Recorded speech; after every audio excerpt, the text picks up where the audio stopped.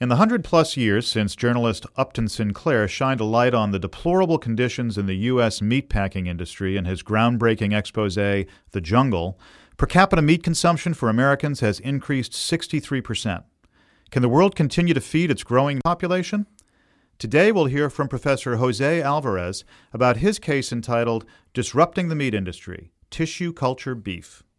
I'm your host, Brian Kenny, and you're listening to Cold Call. So we are all sitting there in the classroom. The professor walks in and they look up and you know it's coming. Oh, the dreaded cold call. Professor Alvarez teaches in the MBA and Executive Education programs at Harvard. He's an expert in supply chain logistics, and before coming to Harvard, he served as CEO for Stop & Shop Giant Landover, a major grocery retailer in the United States. Jose, welcome. Thank you. So I want you to start. I'm going to give you one scene from the case that stood out to my mind, and if you can just take that and sort of set up the context for the case, the protagonist, and what he's thinking about. So the scene is a guy on a bike with a $300,000 hamburger in his backpack.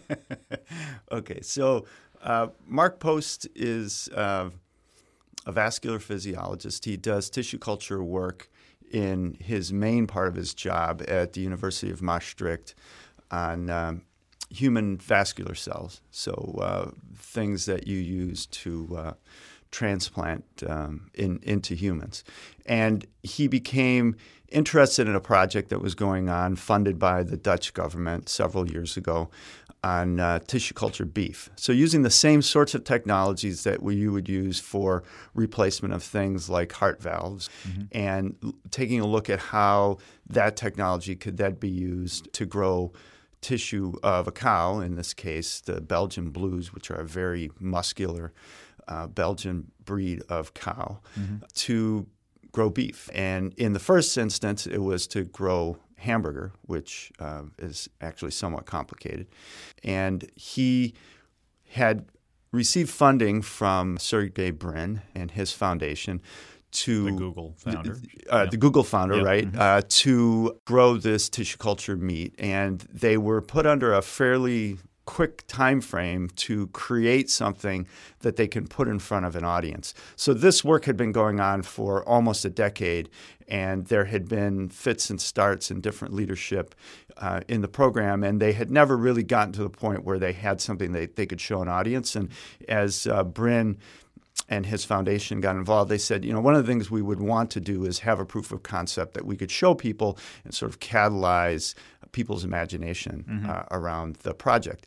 So they did that. They very quickly came together and said, we will create a hamburger. So they created a few hamburgers, and they each cost about $300,000 a piece. So those are the hamburgers that are in the Right. So as is the fashion in the Netherlands, Dr. Post got on his bike that night ready for this program where they were going to catalyze the idea of tissue culture hamburgers with a cooler on the back of his bike that had these multi-$100,000 pieces of meat that he had developed in his lab. And he merrily rode that home. And then the next day they went to actually trial the beef in front of an audience with some food experts and a celebrity chef. I'd like to know what prompted you to write the case in the first place. Why did you do this? One of the things of huge interest is the sorts of issues that we're having with resource constraints around the globe. And the meat supply chain is a very resource-intensive one in terms of land use, in terms of water use,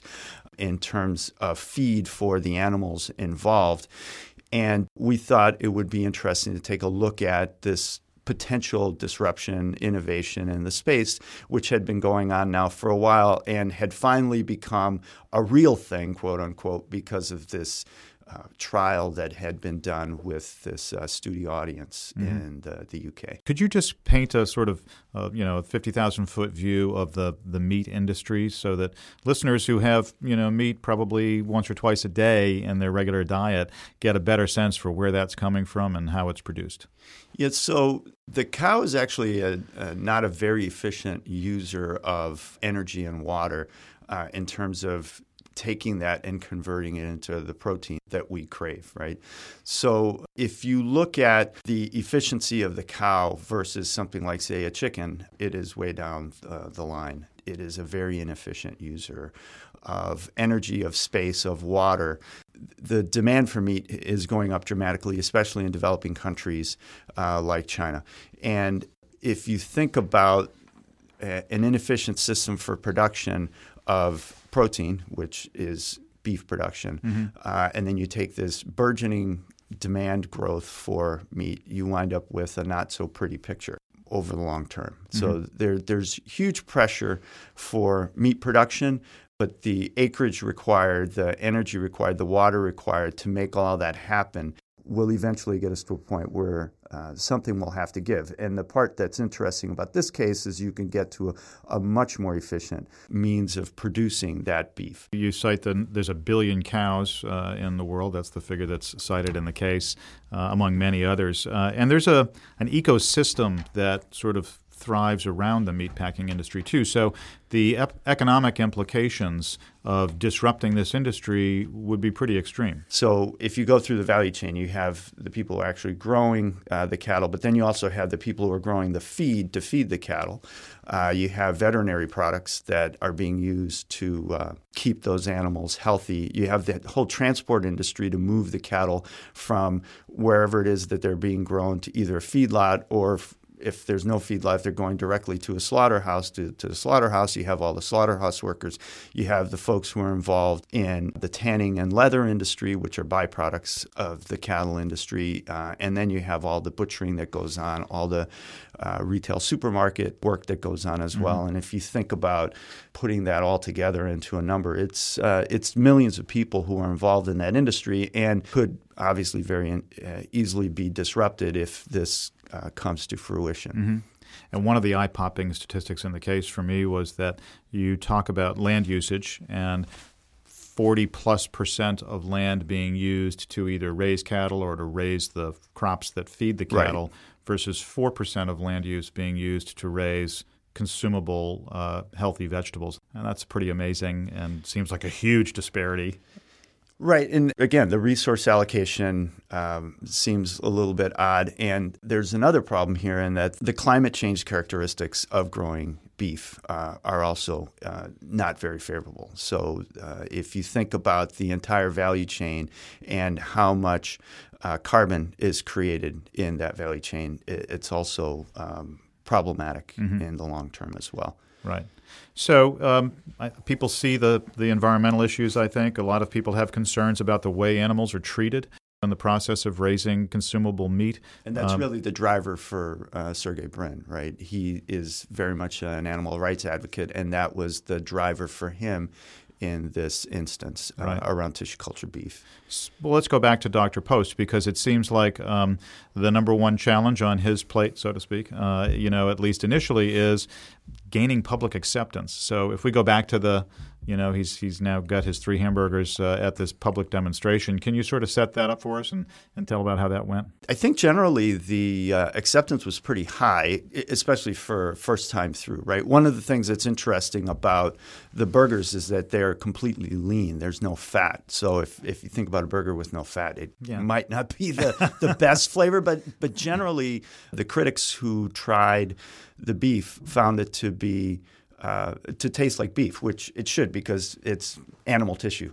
There's really no discernible difference between what he's done in the lab outside of a cow and what a cow does inside of its body. So he's been working on the next iteration here, which includes growing fat cells from tissue cultures so that he can create these hamburgers with the fat, which would give it an even better mouthfeel. Now, the big question is when you ask especially anyone over, say, 25 years old, how are they going to react? And usually there's a yuck factor involved, which is an interesting marketing problem, right? And that really is the crux of the case, is not so much that you have this very interesting technology that could revolutionize an industry that needs help, right? Because it's a place that is seeing great growth, but also lots of questions and lots of limitations. The real issue in the case is how the heck do you market this thing? Right. Because most people like you are going to say, okay, I understand all the problems and maybe I don't like the idea that these cows are getting slaughtered and have lots of questions around the environmental issues and everything else. But hey, I like my beef, and this other thing looks like this weird like sort of science fiction-y, genetically modified. Right, but it's not, right? It's not a genetically modified organism. It is cells that are taken from the Belgian blue strain of cattle and then grown outside of the animal instead of inside of the animal. But it is quite a marketing challenge. How do you get something that is becoming real, or it's not science fiction anymore? They've actually created the burger.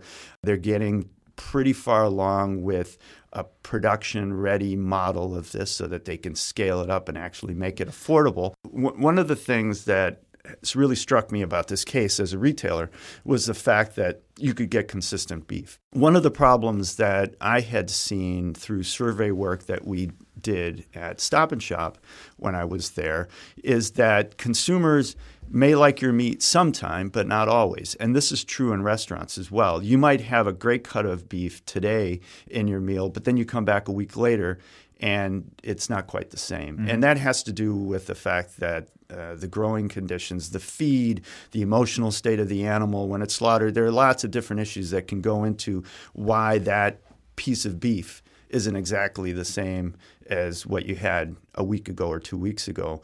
In this case, it's consistent. And I think from a retail perspective and from a consumer perspective, that would be really interesting. So I probably shouldn't expect to see this on the menu at my local burger joint anytime soon?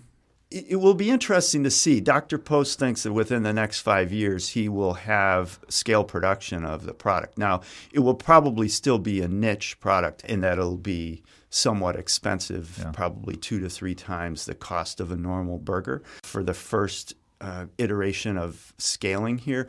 But as the technology improves, that will change. So I would think that within the next 5 to 7 years, you will probably see it in sort of a far-reaching, more forward-looking sort of restaurant that's trying to find something interesting and different that's a niche and a little bit more expensive, but you probably won't find it in McDonald's in the next 5 to 7 years.